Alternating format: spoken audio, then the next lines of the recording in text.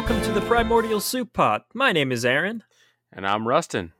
Every 2 weeks, Rustin and I get together to discuss topics in the field of ecology, natural history, and evolution. Yep, and this week we're talking about extremophiles, yeah? Absolutely, the most extreme. If you don't recall, that was a TV show in the early 2000s on Animal Planet. It featured a very charismatic green blob guy. And to demonstrate how extreme the animals were, they would just graft on different limbs to him and transform in all these weird different animal hybrids. There was so much messed up shit that happened to that man. He had a really miserable existence. My favorite memory is just a screenshot of the show, and it's just a poorly animated CGI green frog with the caption, "But some animals are more extreme than others," with no context beyond that. No, the one I always remember from when I was a kid was when they were talking about a wide-mouthed frog, and they animated a proportional mouth onto that poor green man, and so he just has a normal face from the nose up, and his mouth just comes out 3 feet from the sides of his face.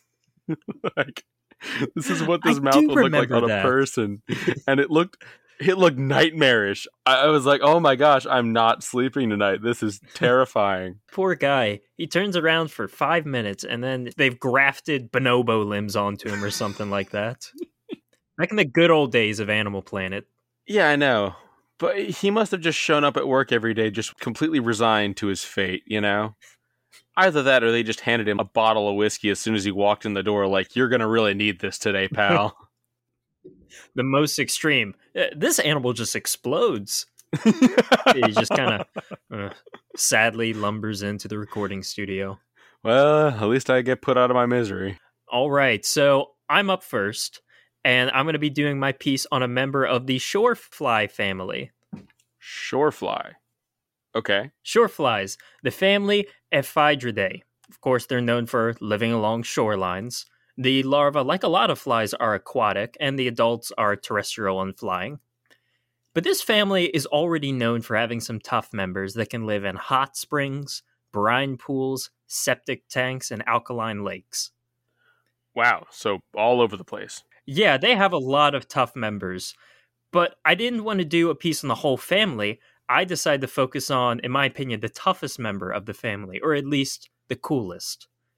Because while the others live in pretty extreme aquatic environments, this one actually lives in crude oil. Really? Okay, but has this been a more recent evolution, or is this something that it's always done? That's a crazy thing. This has been known for a very long time. It's criminally understudied. But most crude oil is very far underground, right? So how do the flies access it? How do they find places to live? They actually live in naturally occurring tar pits, like the La Brea tar pit in California. Oh, okay. Mm-hmm. Still, that would really limit their range. It would, but I mean, it also, they have no competition. No one really wants to be in there. True. Anyways, the name gives it away. I'm discussing the petroleum fly. The species name is Petroli, and the genus name is still debated, so I'm just going to call it the petroleum fly. And like I said, this has been known for a very long time, but there just is not much on this animal, which is really sad because it's so cool. Yeah, you think there'd be a lot more research about the petroleum fly, if only just to tell you how to keep it out of your petroleum. So this fly has been known to oil workers for centuries. They were always described as maggots found in the oil field. I mean, they are maggots. Just looking at it, you couldn't tell what type of fly it is. So they've been documented for a pretty long time. The first proper scientific documentation I could find was from George Compere, and he discovered one in Los Angeles. Now, over the years, there's been some research on them, but majority of my notes only come from 2 or 3 papers. I'm really reading one paper on these guys coming out maybe every 5 to 10 years. So people just really don't find them that interesting, huh? This is a shame, too. All right, well, explain why. All right, well, let's describe these. The adults are just a fly. If you looked at it, you could not tell what it is. Or no, you could tell it's a fly. You wouldn't be able to distinguish it from any other fly. Only about 5 millimeters or less than a quarter of an inch, small, black, and otherwise very inconspicuous. The adults don't actually live in the oil, it's actually only the larvae. The adults are usually found near pools of oil, whether it be natural or commercial, maybe something that people spilled. And they're still capable of walking on the surface of oil pools. It's thought that they have some unique secretion that allows this, but that's about all they do with the oil. The larvae, on the other hand, they're the ones that love it. The larvae are small, legless, faceless maggots, and they live just beneath the surface of the oil. They have several spiracles that actually poke up just at the surface, which allows them to breathe, although they are known to be capable of holding their breath for a long time. How long, I could not find out. No one has tested this. No one wants to drown maggots? Yeah, I guess not. As enticing as that sounds. Yeah, that sounds like a really entertaining day. You combine two things that are just incredibly enjoyable. First, you have maggots, and then you have drowning. Oh boy, everyone's lining up for it. Sounds more like a nightmare than it does an actual workday. So these flies don't actually feed on the oil. I feel like when most people hear that, that's just, they assume that's what they do. No. They do regularly ingest it. You told me that these were petroleum flies, and I thought they ran on like little tiny internal combustion engines, powered all their muscles. There's little smokestacks coming out the top of them. That's how you can follow them around.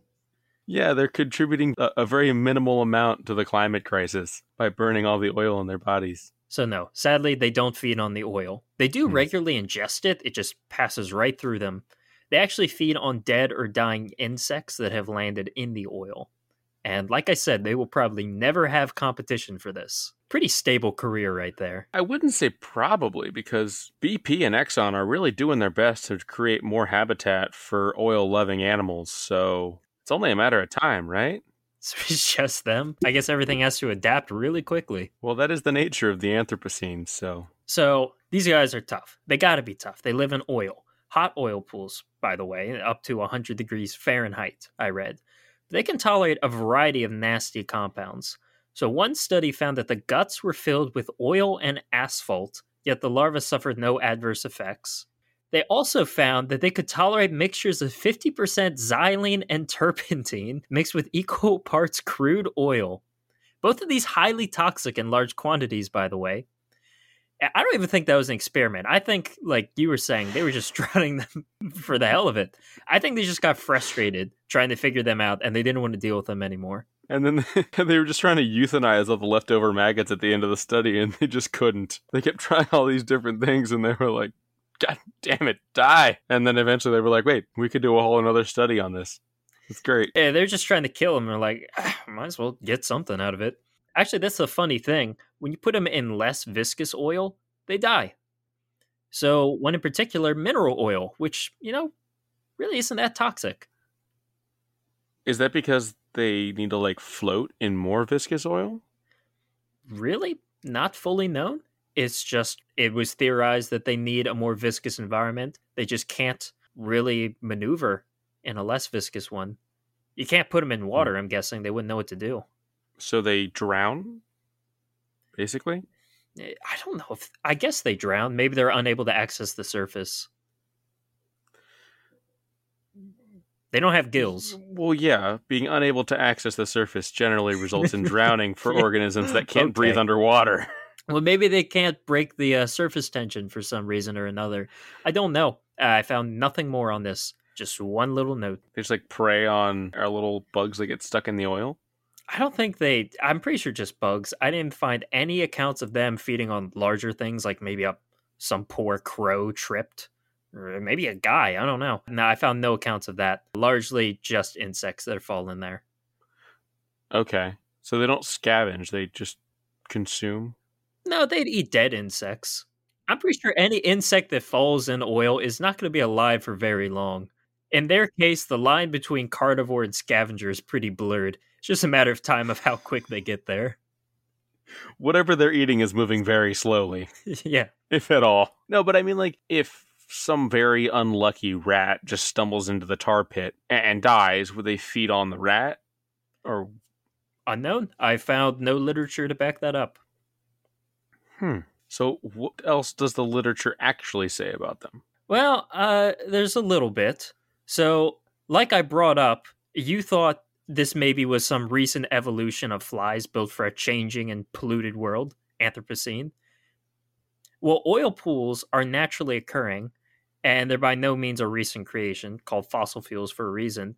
So these guys have probably been around for a very long time. I mentioned that they were found in the La Brea tar pits of California. I don't know if you've heard of anything about them. Oh, yeah. Yeah, they're known for holding a large amount of well preserved fossils. Yeah, that's primarily where I've heard about them. Yeah, so those tar pits have been around for a very long time.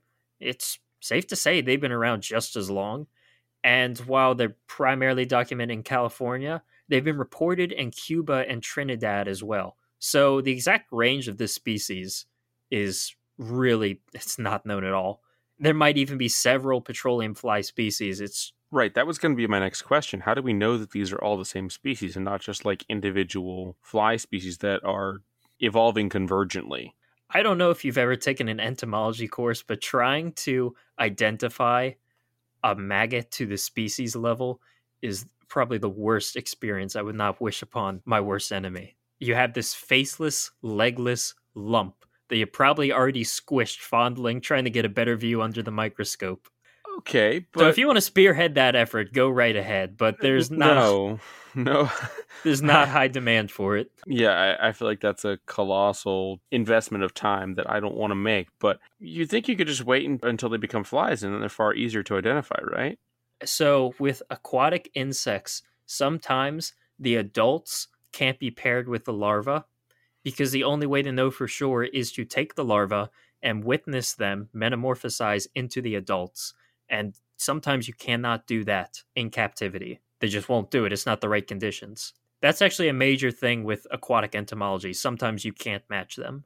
Or sometimes you have two species that get merged together afterwards when you finally do figure it out.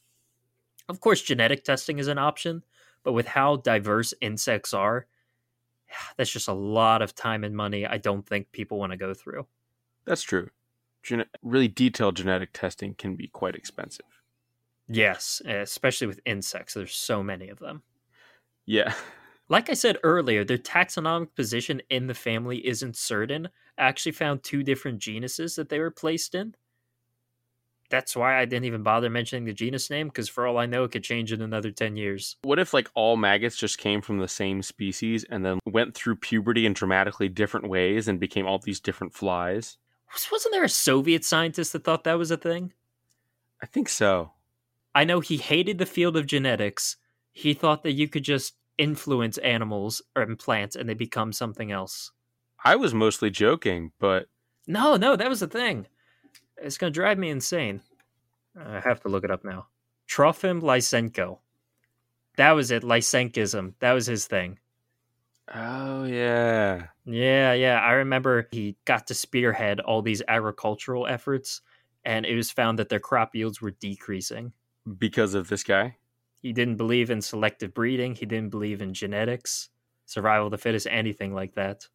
He thought that you could just will like a pea plant to develop into wheat under certain conditions. Yeah, that's pretty ridiculous. Anyways, so back to the flies. Taxonomic position unknown, but the family is already known for having larvae in extremely harsh conditions.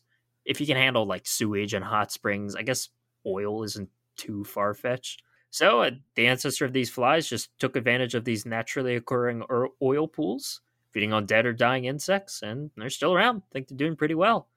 And natural history wise, that's it. How long they live, what the adults eat, if the adults eat at all, predators, etc., ecology, still a mystery. It's thought that they spend their entire lives as larvae in oil. They form pupas, maybe at the edge of the oil pools.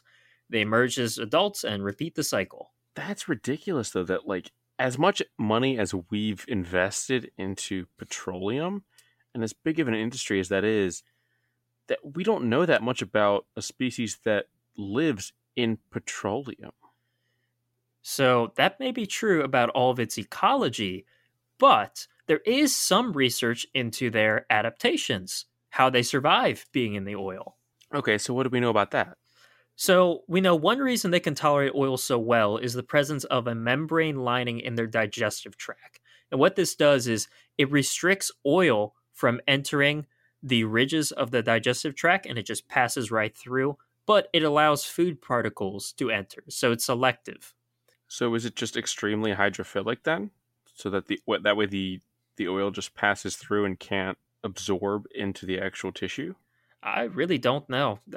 All I know is it's documented that they have these membranes, and it's thought that they're very restrictive with the oils. Fascinating. But another helpful feature is their microbiology. So all animals possess bacteria in their digestive tract, and these guys are no exception. But theirs, of course, is not only tolerant of oil, but some can actually break down hydrocarbons. So a lot of bacteria can do this, but these are capable of breaking down asphaltenes and polyaromatic hydrocarbons, components often found in crude oil. These bacteria can produce a hydrocarbon emulsifier, which aids in the degradation of oil pollutants. So they're used in bioremediation? It's thought that they can be. Now, this is still very much the first step in the process, and these bacteria themselves can't do it, but it's thought that the right cocktail, you mix enough of these different bacteria together, and then maybe they can do bioremediation. So the process of removing pollutants from the environment. Awesome. Awesome. Okay. Yeah. I love hearing about bioremediation. It's a really fascinating subject and obviously super important. And there's a lot to study out there. I mean, we do have bacteria that can break down plastics and other compounds, but it's still, I think, a fairly recent field. Yes. Yes, but definitely emerging and growing fast. As it should. We need it. Yeah. We need a lot of remediation. That's not up for debate, I don't think. So the bacteria don't actually live off of the oil, and they don't actually help the fly either. They're just sort of present inside the fly. They didn't find any evidence of symbiosis. It's more so the bacteria live inside the fly because it's a high nitrogen environment from all the fly's waste, much more than the oil itself. So that's where the bacteria concentrates. Oh, so the bacteria just kind of hang out and the fly larvae just kind of don't care that they're there? It's cozy in there. It's cool. So for the fly larvae, it's kind of like having a weird group of pimples. They're there, but they're not really doing anything. They don't really hurt. I mean, if they're inside your colon, you wouldn't be any the wiser. That too. That too. At least until you had a colonoscopy. But no one's giving a maggot a colonoscopy, so... So the bacteria don't benefit the fly. The bacteria do benefit slightly from the fly, but it's not really symbiosis. It's more, they're just there, not helping or hurting. Okay. They're just stowaways. Like I said, their enzymes by themselves is not enough to clean up oil. What's important is that their enzymes can function in oil. So you might have bacteria that can break down oil, but these enzymes might not work in oil itself. It's the wrong environment. So all their proteins can function in that environment, and that's why they're being looked at. So like I said, not the solution to the puzzle, but a potentially very important piece. You think that if we had like a perfect solution to this problem, if it existed, it would have already been found. But in reality, nature doesn't really provide those kind of magical solutions or those magic pills that just solve the problem instantly. No, they do have a lot to be studied, and a lot can be learned from it, but it's a process. For sure. Besides that, the bacteria were also found to be incredibly antibiotic resistant. I didn't get the extent of that, but I think they're resistant to almost every major antibiotic on the market today, making research into their genes potentially worthwhile, especially if you could combat the growing resistance to antibiotics in bacteria, which is a major problem right now. Sure. Yeah, that's a ticking time bomb. Yeah, well, what's interesting too is that bacteria will really only like focus on being resistant to a select group of antibiotics at a time. It is costly for them to maintain antibiotic resistance. So they're not going to maintain resistance to a bunch of different antibiotics that aren't present. So in theory, we could just like cycle through a huge arsenal of antibiotics through time. But that's not how we do it at all. For particularly bad infections, It's what you have to do. You have to do a cocktail, mix them all together. Sure, you feel horrible afterwards, but you got a bad case of tuberculosis is what you got to do. Yeah. Yeah, you got to make sacrifices, I guess. And besides that, that is unfortunately really it about these guys. Like Google Scholar, within the second page, I wasn't even finding results anymore. It was just citations that they existed. Really?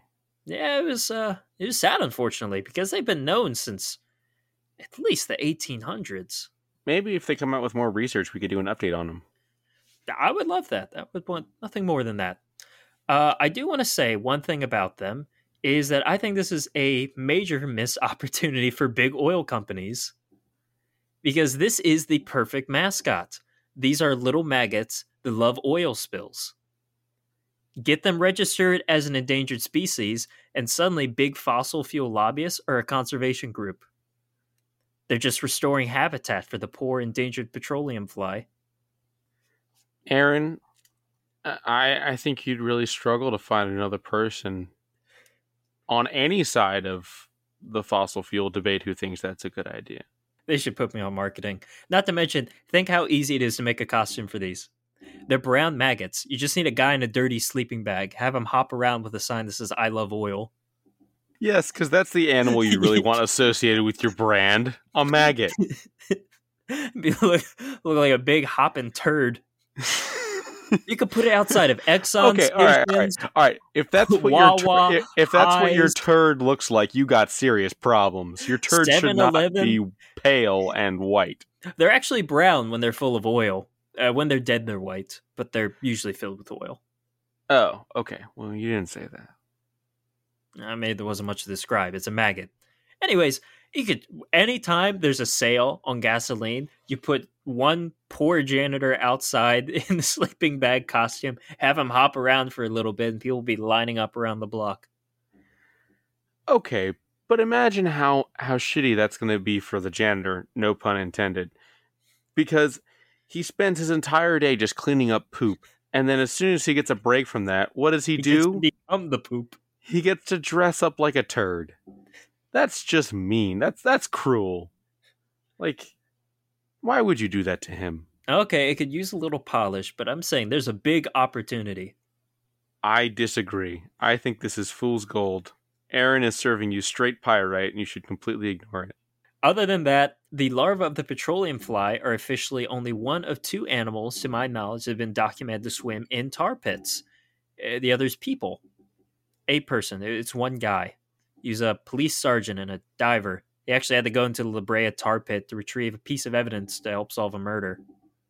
And he made it back out? Yeah, he made it back out. Did an interview about it. That's pretty cool. Yep. Good for him. So, two animals. People and petroleum flies. How about that? All right, Yep. Cool. And that's the story of the lovely little petroleum fly. I really wish I had more to present on it, but I'm scraping the bottom of the barrel there. Oil barrel. That's how I'm getting the flies. True. It's also a seriously missed opportunity to not call this animal the Rockefeller fly. Oh, that could have been the species name. That's what I'm saying. If they research it and it's actually multiple species, that's a golden opportunity. Name each one after a different oil tycoon. It is, but like the Rockefeller fly really just flows off the tongue, you know? It does. Yeah, I'd study that. That's a really cool name. I'm proud of myself for that one. I'll give you points for it. All right, cool. So, we're moving on to my most extreme. Yep, what you got for me? Okay, so when you pitched this episode, I kind of figured that we'd both be talking about some kind of bacteria, because if you want to talk about organisms that really exemplify extreme survival skills or behavior, you're really going to talk about a lot of microorganisms. Yeah, it's inevitable. Right, and bacteria make up a huge portion of that group. And I wasn't wrong, because you talked about a bacteria for a lot of that segment. And at least for me, I can guarantee that at least 50% of this episode will be about bacteria. Now I know it's going to be 100%. And in some ways, I think this is a good thing. Like, we've done about 25 episodes of this podcast at this point. How many of them have we done about microorganisms? That's true. They've been lacking. Right. This is likely due to the fact that both Aaron and I are quote unquote big bio people because we like to focus on larger scale applications of biology like ecology and natural history and evolution, but that doesn't mean that we should ignore the macro scale either. Like all of us know how much that can impact each and every person, especially after COVID. It deserves a little more attention from us, I think, going forward. Okay, yeah, you're right. You're right. We do skirt by it. But the bacteria I've chosen to focus on not only lives in an extreme environment here on Earth, but actually could also provide clues about other extreme environments that humans haven't even encountered. Do you have any ideas about what bacteria I'm going to discuss? It's a bacteria. I don't know any of them by name. E. coli? That's all I got. So these bacteria is a type of red algae known as Cyanidium caldarium. Ah, of course! It was my second guess. Shut up. They live in the Rio Tinto in Spain. Do you know anything about this? Tinted river? I guess it's from the Yes. bacteria. Yes, actually. So That's about it. That's all my context clues. bit of background about the river itself. The Rio Tinto is in southern Spain. It's about 60 miles long, and it eventually flows into the Mediterranean Sea / Atlantic Ocean. Because it's in southern Spain, the line is a little bit blurred there. It exits into that larger body of water where the city of Huelva is located. The river itself is roughly the size of the Potomac River here in the United States. And that I base that on the discharge from each river, but the discharge will vary quite a bit depending on the season. So in the wintertime, there's more rain. The river's much larger. In the summertime, it dries up. In certain areas, it's not even flowing. So it really varies, but that kind of gives you an idea of how big the river is. What is unique about this river are the activities which have occurred in its watershed.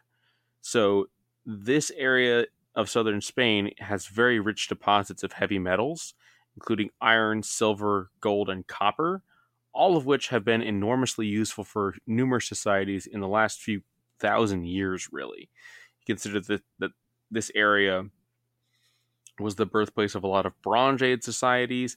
The Romans, the Muslims eventually invaded, the Iberian Peninsula. Spanish were there for a while, obviously. After the formation of what we now know as Spain, under their monarchy, they relied on the metals from this area, and the mining continues up into this day. Problem with this is that, as anyone who is familiar with mining knows, the runoff from mines is very toxic. Specifically, it's really acidic. And so this has been occurring in this particular drainage area for this river for the last few thousand years. The river itself has become extremely polluted for a couple millennia now.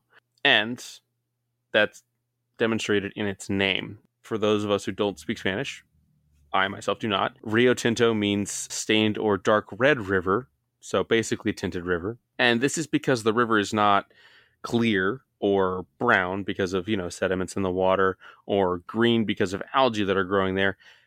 The river is actually red. It looks like a blood vessel that's just running through the south of Spain.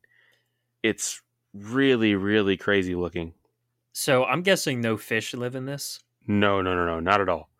Fish cannot survive. Amphibians definitely can't survive. No, they're kind of weak. Love them, but they're not very tough. Yeah, as far as I know, there aren't any macroinvertebrates that live in this river. It's possible that they could. There could be some acid-loving flies that have maggots that live in this river, but I wouldn't count against it at this point.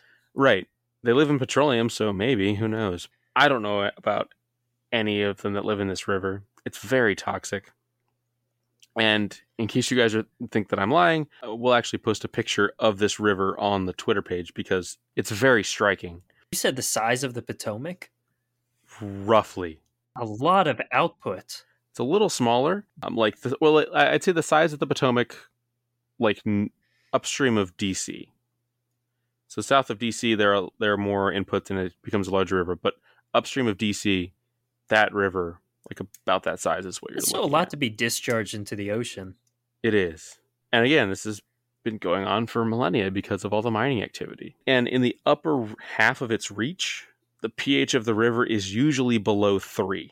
Yeah, there's nothing living in there. I really need to let that sink in and put it in perspective, because for those who are unfamiliar with the pH scale, the pH of pure water is 7, and the pH of the human body is generally around 7.3, 7.4. This water is about 50,000 times more acidic. It's logarithmic. Pure water. Yes, exactly. The pH scale is logarithmic. Each number represents a factor of 10. So, in many ways, this river is a cautionary tale of just how extensively our actions can impact ecosystems, especially rivers, because all of our activities affect those streams because all the water flows eventually into the same place. Here in America, we tend to look at how we've impacted streams in the last 200 or 300 years, since colonialism happened, and especially since the Industrial Revolution. What really is unique about Rio Tinto is that it can show us just how dramatically we can impact a river if our actions are unchecked for thousands of years and not just for hundreds of years. But life still endures in a system that we've messed up this dramatically. Which brings me to these bacteria. So, the microorganisms which live in Rio Tinto are known as acidophiles. In other words, they thrive in highly acidic conditions. Generally, this specific variety prefers a pH of between 2 and 3.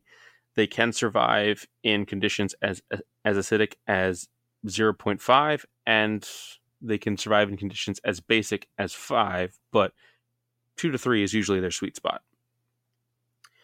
So, again, to put this in perspective, this is kind of like living your whole life in a pool full of straight lemon juice. So, I like a nice cold glass of lemonade, but this is really taking it to a truly ridiculous extreme in terms of acidity. Really, what's remarkable about this species, at least to me, is that its internal pH is neutral. So, they live in these really acidic conditions, but the pH within their cells is actually not that different from our own, despite the fact that they live in an environment that is really so toxic. So they have a really good buffer system. Yes, exactly. So they do this by having a ton of proton pumps around their cellular membranes. So they're able to expel all of these protons, which would lower the acidity in their internal systems, back into their environment. And they also have a different composition within their cell membranes. So their membranes are much more rigid than a normal cell. So a normal cell has a different composition of lipids. So sometimes those lipids are arranged so that the cell membranes are a little bit more flexible, and more flexible membranes allow more things to pass through them and into the cells. Other times those membranes are more tightly packed, and so they're more rigid.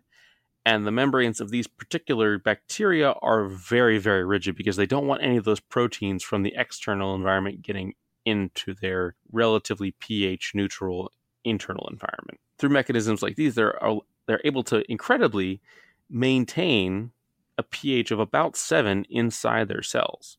All of this allows Cyanidium caldarium to live in an environment that humans have made uninhabitable for pretty much everything else. Like, think about that. We've messed this river up so much that almost nothing else can live there, except for these bacteria. It kind of sucks is they're going to be sad when people want to fix the river. Imagine a town council meeting and everyone's talking about how much they hate how polluted this environment is, and they kind of stand up and go, I don't know. I don't think it's too bad, personally. I mean, my interactions have been pretty good. I'm just speaking for me here, though. They're like the Frank Reynolds bacteria. They just love living in the trash. Anyway, to me, this really demonstrates that no matter what humans do to the planet, something will manage to survive and thrive. Which speaks to an issue that I personally have with how environmentalism is marketed to a lot of people, or how it's viewed, because it's not necessarily about trying to preserve the planet itself. We're trying to preserve the version of the planet in which humans can live. So it's not as much about protecting random endangered species as much as it is about making sure humans can live sustainably on the planet for the foreseeable future. don't get me wrong, those endangered species still play a huge role, but the role that they play is in maintaining these environments that we rely on, right? So I feel like a lot of environmentalism is very focused on animals and plants and things that a lot of people don't really have a connection to. But there's a serious human component to this movement that I think a lot of people don't really grasp. By preserving these endangered species and their environments, we also preserve our own future too. And I feel like sometimes people don't realize that. These bacteria also have lots of applications for bioremediation purposes, much like the petroleum There we bacteria. go. Coming back around. I was curious about that because I thought you were saying, I thought you were going to say that they buffered the environment around them at first. But no, they're kind of just taking all the acid in and pushing it back out. Really, yeah. If anything, they're not fixing the problem, they're passing it on to the next guy. Right, and they do such a good job of pushing out protons that when they live in an environment with a normal or relatively quote-unquote normal pH, they just expel all the protons and die. Like, this system that keeps them alive in acidic conditions kills them at higher pHs, which is interesting to think about. Anyway, as far as their bioremediation purposes, we can sometimes use bacteria which thrive in toxic environments to make them more habitable by using their byproducts to create an environment suitable for a wider range of life.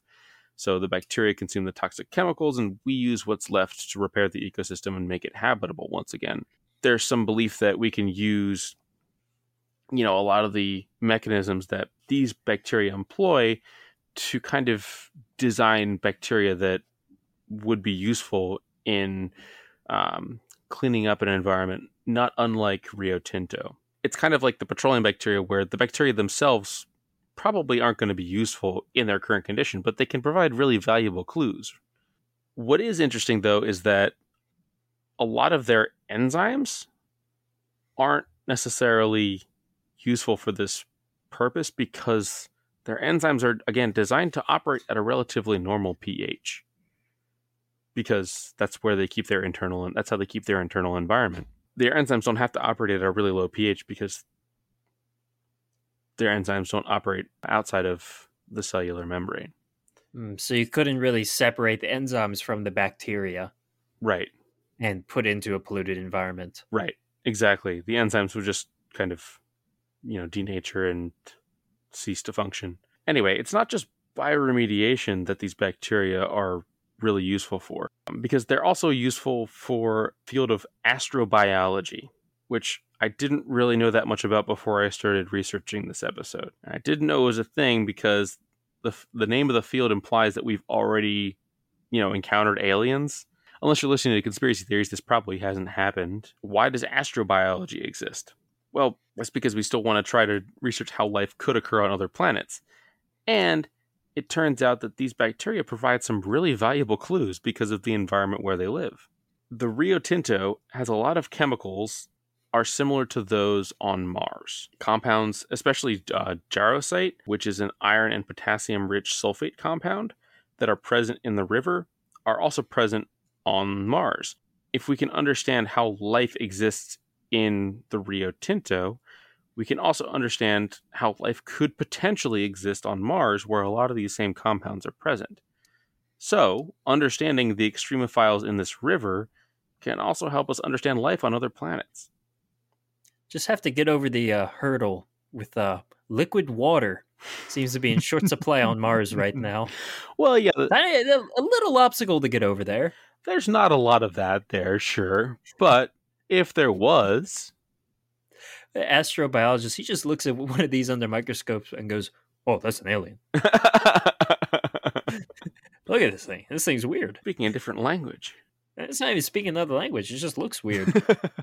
It's really crazy to think about the fact that we've essentially accidentally engineered a river in Spain that can provide clues about life on other planets. That's cool. It's a cool little experiment that hopefully we don't replicate again. Hopefully it's a one and done. We don't go through a lot of these. Although I do feel a little upset, just the loss of everything that once lived there that we'll never know. That's really true. the river itself is a sad story. I mean, it's of pretty decent size. Sure, it had all kinds of unique wildlife there, and Yeah. you never know. Yeah, it's a cautionary tale and a really important one too, because when we think of these really extreme environments, we think of places like the poles, we think of places like hot springs or Death Valley, these naturally occurring extreme environments. We don't necessarily think about, or we don't, at least don't like to think about, the fact that humans can create environments that are just as extreme, and in some cases worse. The Cuyahoga River has caught fire numerous times. I feel like people don't talk about that enough. At least not outside of Ohio. Still, you can catch a fish out of there. Not one you want to keep, probably. No, not one you want to keep. It's probably a really funky catfish, but still something kicking around at the bottom. Well, so the thing about the Rio Tinto is that these conditions really only exist in the upper half of its reach. Toward the lower end, you start having inputs from other rivers. You start to have more mixing with tidal water from the Mediterranean. So that water isn't quite as toxic, and you do have fish and things and other organisms that can survive in those waters. But at least in the upstream, Still wouldn't want to eat them. probably not. But at least in the upstream half, most of the supplies that I've been talking about applies to the upstream half. The downstream half, not quite as red. But that's probably the upstream has all the influence from runoffs from the mines, I'm guessing. Correct. Which isn't to say that the downstream is unaffected, but there are other effects that come into play to mitigate the effect of the mining. That's my piece about the Rio Tinto and the bacteria that live there. Yeah, really cool. I'm going to have to look up some photos after this. Yeah, definitely put one of those on Twitter because the photos of the river are crazy. I'll also have to put the picture of the guy with the big mouth. Yeah. Please find a picture of that. That would be so nostalgic for both of us. So, with both of our pieces done, what are you thinking about for our next episode? I think it's already been decided because the next episode is coming out around Halloween. Oh, so you want to do another Halloween episode? It was popular. I like doing it. Round 2. All right. Let's do it. Spooky themed. Spooky themed episode. Oh yeah. Yeah, I got a few ideas I can pursue. Yeah, I got leftovers from last year. It'll be good. Definitely. All right. So, tune in next time for Halloween Part 2. But in the meantime, Aaron, do you want to take us out? Yes, I will. If you enjoyed this episode, please give us a like or review on your podcast app of choice. If you have a suggestion for a future episode, you can find this on X. It's not Twitter anymore. Yeah, you dropped that a couple times. You can find us at Soup Pot Podcast on there, or you can email us at theprimordialsouppot@gmail.com. All right. And until next time, I'm Rustin. And I'm Aaron. See ya.